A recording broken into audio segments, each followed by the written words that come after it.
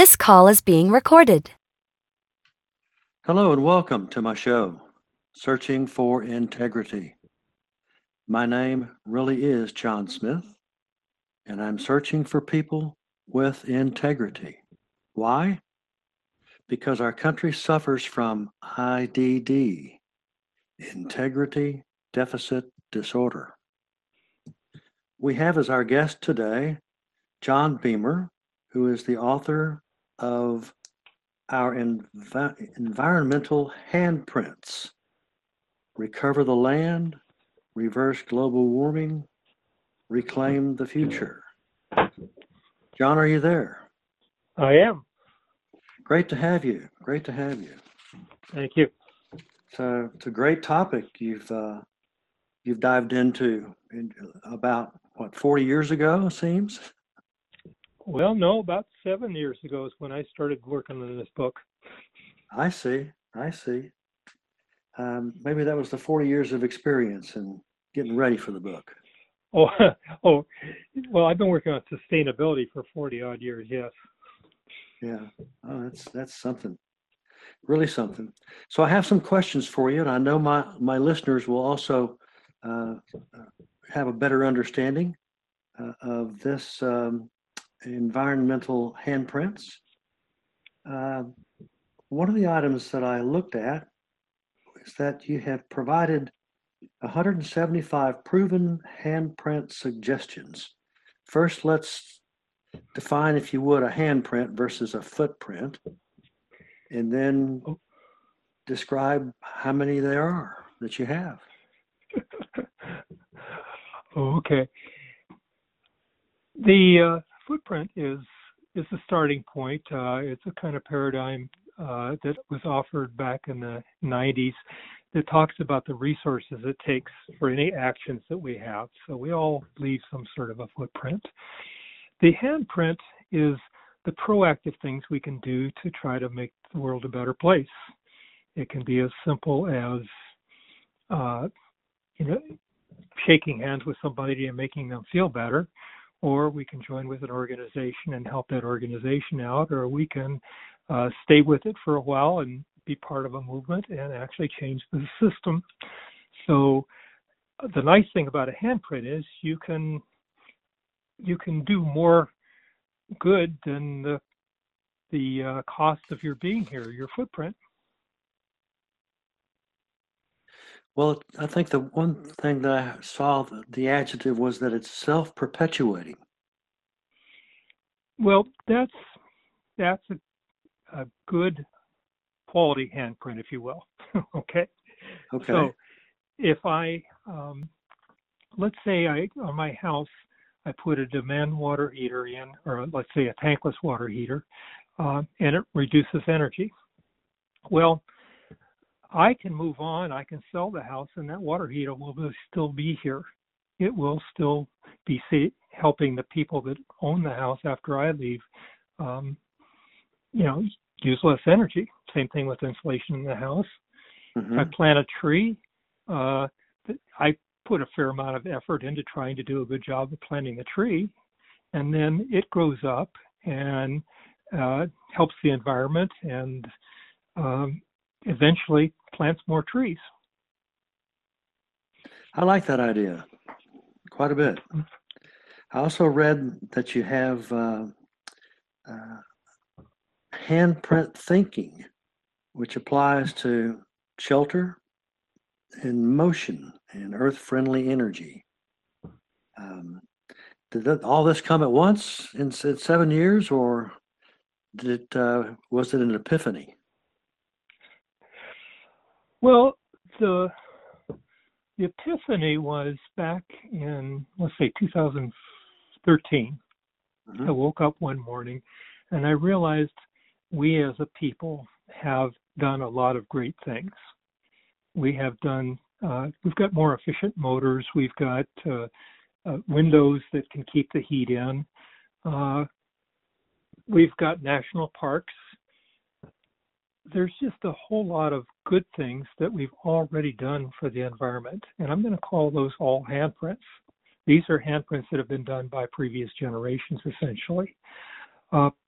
So that one morning, I just covered this back of a calendar page with a whole bunch of these things.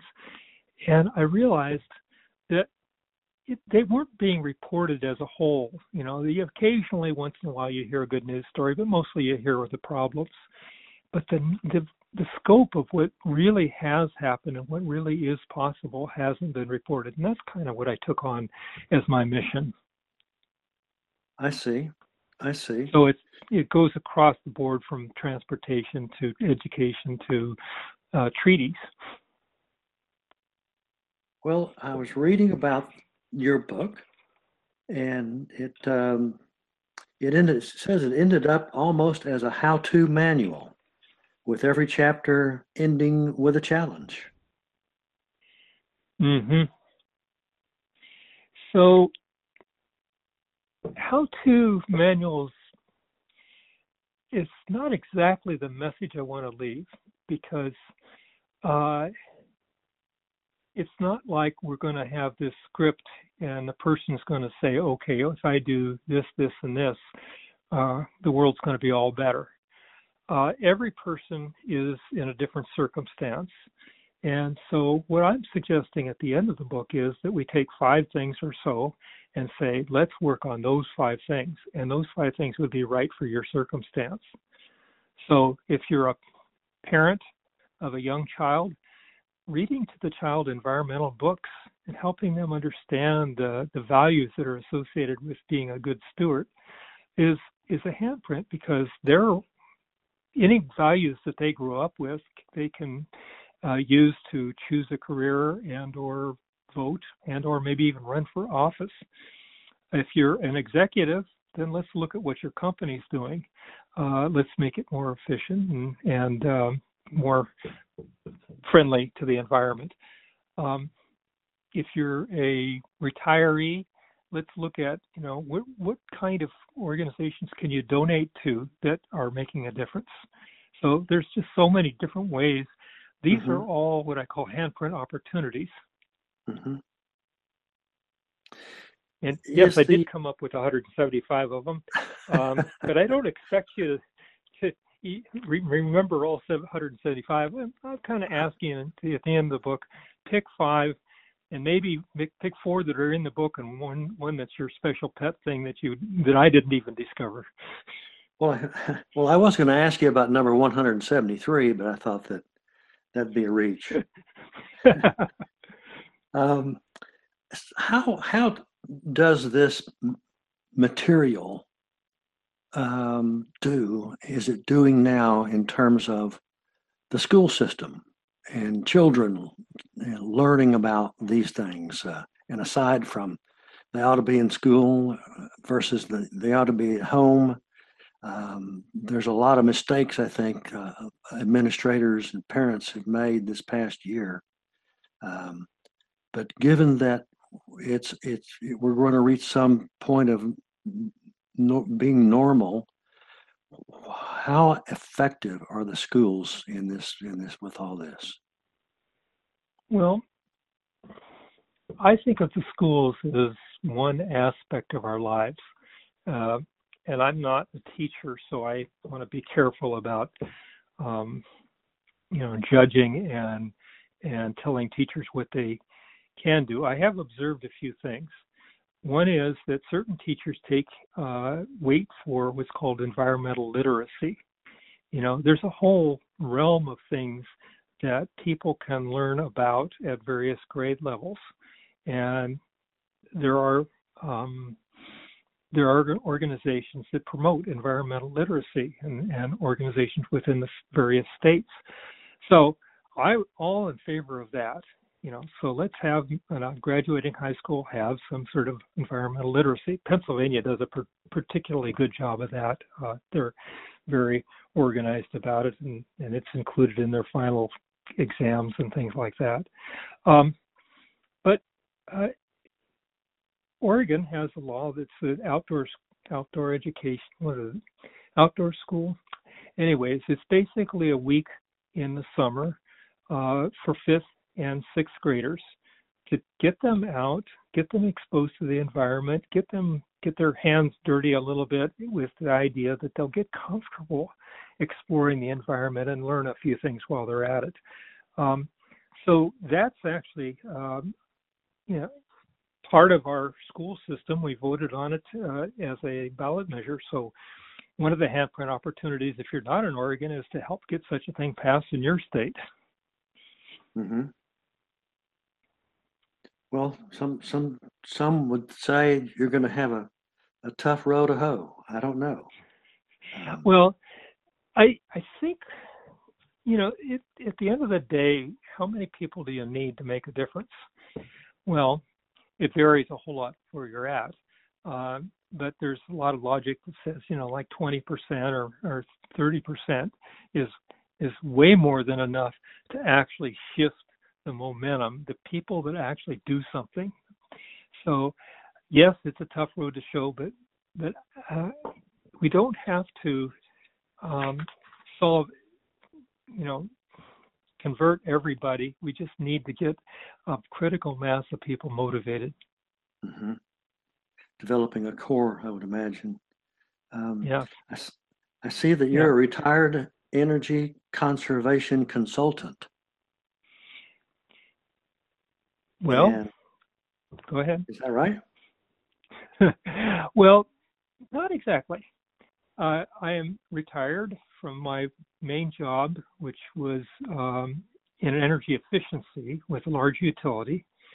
And then as a follow-on sort of career, I took on organizational development consulting, which is actually the process kind of thing and system kind of thing relating to how companies work and how they can do better and work with their employees. And a component of that is the efficiency relating to earth-related things, like energy. But I don't limit myself to that. I see that you have a certificate, and it's a certificate in process-oriented psychology. Help me with that one, would you? Yes. Process-oriented psychology is developed around the idea that the symptom is kind of a clue as to how to resolve the circumstance. Another way of looking at that is the flow. Let's look at your situation of what's happening on a given day. You wake up, you're a little grumpy, you worry about something. Well, you pay attention to what you're worried about because that might be the clue as to what you need to work on that day. Well, that's kind of a personal thing, and we can look at it and we can deal with things like that can create symptoms in your body that are very nasty, and so we want to deal with what's causing those symptoms. I kind of like to look at it in terms of what are the symptoms in our society and what are the causes of that and how do we deal with those causes. I'll give you an example. We have people that seem to be needing to have cars. Most people want a car. They feel like they have a right to it. If they have enough money, they have the right to it. A nice car. That's not entirely a shared thing around the world. Where does that come from? Well, one place it comes from is this whole founding of this country on liberty and independence. So we people in the United States tend to have this value we're born with it literally because our parents, raise us with this value. So telling people they want to get rid of cars is maybe not, to get rid of cars is probably not going to deal with it. Right. Telling them to get an electric car is probably going to avoid the problem of independence that's underlying the cause of cars. Maybe I made that too complex, but that's an example of an underlying situation that really is driving us. And until we start dealing with that, we're not solving the problem. Mm-hmm. Yeah. I noted that you actually walked the Keystone XL pipeline from Alberta to Nebraska. Is that right? Yes. Again, with a slight qualification, I was part of a group that did that, and we alternated shifts. So there was a morning shift and an afternoon shift. The morning shift would walk while the afternoon shift found a campsite, and then the afternoon shift would walk. So I didn't walk every mile that way. I walked about half those miles. Well, still, it's quite an endeavor to do that, I would think. It was. What happened at the end of the walk? walk? What's that? I didn't mean to interrupt you. What happened at the end of the walk? Was it when it was finished? Did you, besides congratulating each other? Yeah. I think the story is in the walk, not at the end of the walk. We had a ceremony at the end of the walk where we all talked about our deeper inner feelings and things like that. And, for instance, one of my best days of the walk was when I crossed the Platte River in Nebraska, because it felt like we'd passed most of the major hardships, and we still had another 3 weeks to walk or whatever else, but there was this feeling of joy that happened right there that was palpable. One person was dealing with the fact that she got upset, and she was apologizing for that, and understanding that this thing is bigger than our personal emotions. I felt really good about the whole idea that even though we had some challenges amongst ourselves, we really connected very well with the people we met along the way, and we did our job well of being ambassadors and listeners. What is a compassionate earth walk? Well, this was led by a Buddhist priest. And so compassion is one of the principles that Buddhists work on a lot. Being compassionate to the earth is important. So from her perspective, every step of the way was a prayer, a steadying of your foot on the earth and offering your prayer for the earth, for humans, and essentially to treat the earth with respect, to help heal the earth where the humans have caused harm, left it polluted, that sort of thing. I think your book as a whole have got some great reviews. And actually, I think the book was just launched a week or so ago. Is that right? Right. Yeah, terrific. Congratulations. You ought to be in the kitchen banging all the pots and pans. Well, we did. The book actually arrived on my birthday, April 26th. And I'm thinking to myself, what a wonderful birthday present. And it was just a few days after Earth Day. And so what a great way to, celebrate Earth Week. Absolutely. That's terrific. What do you think about your book? Tell me what you think about your book. Should it have been bigger or longer or wider, or talked about this or wrote about that? How tell me about it. Oh, well, I will start with the idea that when I submitted it, we're hunting for a publisher and that sort of thing. I had 31 chapters. And the publisher had one basic request. She needed it to be 70,000 words because that's what she was able to sell to libraries. So their market is libraries. I had to go from 31 chapters to 21 chapters. So how do you do that? Well, first of all, the good news is they weren't telling me how to do it. I had to do a little soul searching on my own.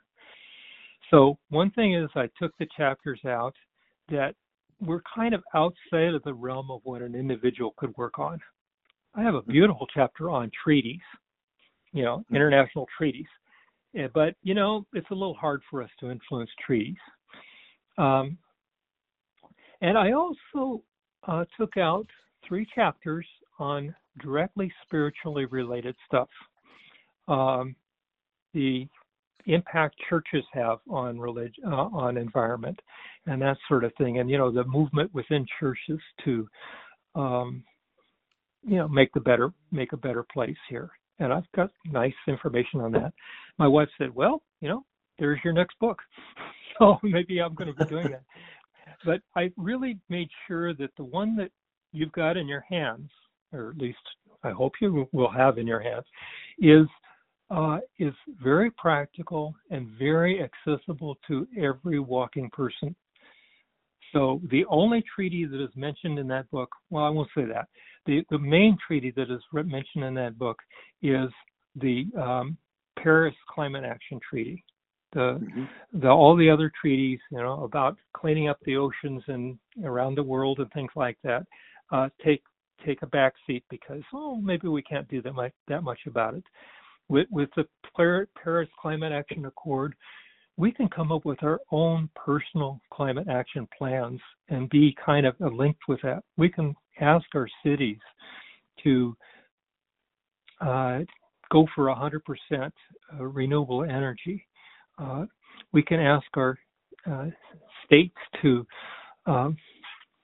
have plans that reduce fossil fuels by certain years and that sort of thing. And a lot of states are picking up on this. So what's my point? I think that particular treaty is a big deal, and we all ought to at least know what we're trying to do as a world. Well, I read here, and I agree with this, that readers should be inspired, informed, and ready to go. And that's with one hand on the book and the other one pointing the direction they want to go in, which is forward. Well, yes. And I think the bigger challenge, there's several challenges, of course. Everybody has a challenge. One is to actually think that you can do something. So my book is a direct statement. There are 170 some ways you can do something. So let's skip across that idea. I can't do anything. Now the question is, what is my motivation to do something? Why, what do my values tell me I should do? And I'm hoping most of your listeners have basically a caring value about the earth and their fellow human beings and about the future and about, our grandchildren and so forth. So I'm appealing to those values to say it's worth a little of your effort to take this on. And then maybe have people have a kind of a attitude. I'm thinking in terms of investing. This is not, 50 simple things to do. Some of these things are easy and some of them are hard. But I think of it in terms of investing in your community and nonprofits and in your callings, in relationships in the land, like planting trees, in companies that are actually doing good, like B corporations, benefit corporations. So if you think in terms of this is part of what I'm here for, is to invest in good things, then it's a matter of just finding out what works for you. Well, each individual is going to have to determine that on their own, or at least from a group interaction. I do a little bit of coaching at the end of the book, but right, at some point, what are you willing to take on? What do you want to take on that you've not been getting around to? And I have my own little list of things. Let's see. I took me forever to go to paperless bills. Those bills that arrive all the time. It took me years to do that. Finally, I wrote that down as one of my 5 things, and I've got around to it. Now I actually want to write a nice article for a national magazine relating to this kind of thing. That's on my to-do list as going forward now. That's kind of hard to do. Maybe it'll take a bit of research and finding a magazine that'll work. But if I don't set an intention, it's not going to happen. Right. Jon, if you would, Tell my listeners how they can contact you and where they can buy your book. Yeah. Basically, it's available online at online booksellers like Books A Million, IndieBound, Amazon. And you can go to my website, www.jonbiemer.com. That's JONBIEMER. And it provides links to those various booksellers with my book showing up in those links. So that's the way to find the book. Well, that's not hard to do in these days today. I had a statement here that I wrote at the top close, and I'm going to read it. It's about you. Author and consultant Jon Biemer partners with people and organizations to create personal, economic, and environmental sustainability. He brings to this calling organization development experience, process psychology skills, and engineering practicality. And that was in big print too, because it's a big statement. I'm glad you were with us today and participated in educating my listeners. I know I learned from it, and I'm pretty sure they did too. But thanks again for joining us, Jon. Thank you. And for me, I get to thank my listeners as well, and for tuning in to Searching for Integrity. So long, and happy trails to all.